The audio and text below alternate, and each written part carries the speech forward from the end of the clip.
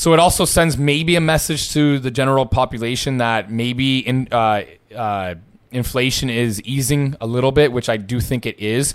Okay, so interest rates. So the Fed bumped our interest rates up by 50 basis points today, so 0.5%. Apparently, the narrative was they were going up 0.75%, so 75 basis points. The reason why I think that they didn't go the full 75 is because of the holy shit factor in the market, which is why people have been shitting bricks because of the interest rate hikes, and because this will not be the last one. So I think what they thought was, hey, we're not going to hit people again super hard, and 50 basis points looks way better than 75 because you're getting so close to another full percent again, which is what they did. Did they do a full percent last time, or was it the time before last? Time before. Okay, so they did 75 last, right? Yeah. So it also sends maybe a message to the general population that maybe inflation is easing a little bit, which I do think it is.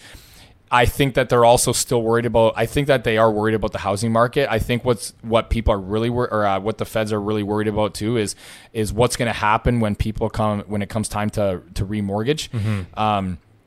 In the States, there's a lot of instruments that can be tied to your mortgage to not allow for, doom and gloom to happen when you have to remortgage. In Canada, we're not as creative over here. So I think the Feds are kind of maybe getting a little bit skittish about what's going to be happening there. So maybe they're not going to be moving as fast, the rates.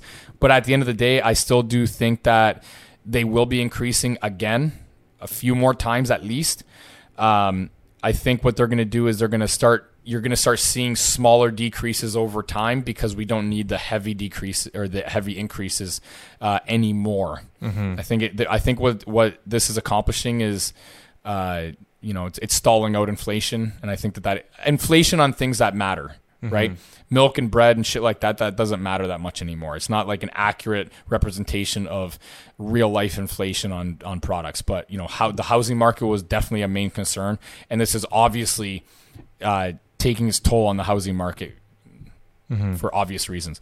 So what do I think is going to happen with interest rates? I don't think this 50 basis points is going to really do all that much, to be quite honest. I think it's not enough to really move the pendulum. If you take 50 basis points in the current interest rate now, it's only really increased by 10%. So, maybe even less a little bit, 7 to 8%, something like that. So it's not enough where, rates were, 1.5%, and then they went to 3%. Well, that's increasing the rate by 50. So the rate shock isn't happening as much anymore in the market. And I think that these smaller increases are strategic on the Feds, from the Fed's perspective, to stop everybody's fear, right? Or level of fear for housing. So I think it's going to start easing people's minds a little bit. And right now, I'm telling you, because of that reason, might be a very interesting to take another look at the housing market, because like I've been saying the whole time, when you start seeing a little bit of easing with respect to how fearful people are in the economy, when that kind of starts going away, that's when you really got to start taking a look at what's going to be happening with respect to housing, because that as soon as that point in time when people, how can I explain this? That point in time when people start to come to terms with what's happening, which might start happening now, especially when don't think for 1 second when the Fed puts out like, hey, we're or the news or whatever puts out, the narrative of expect a 75 basis points rate hike, and then they go in at 50.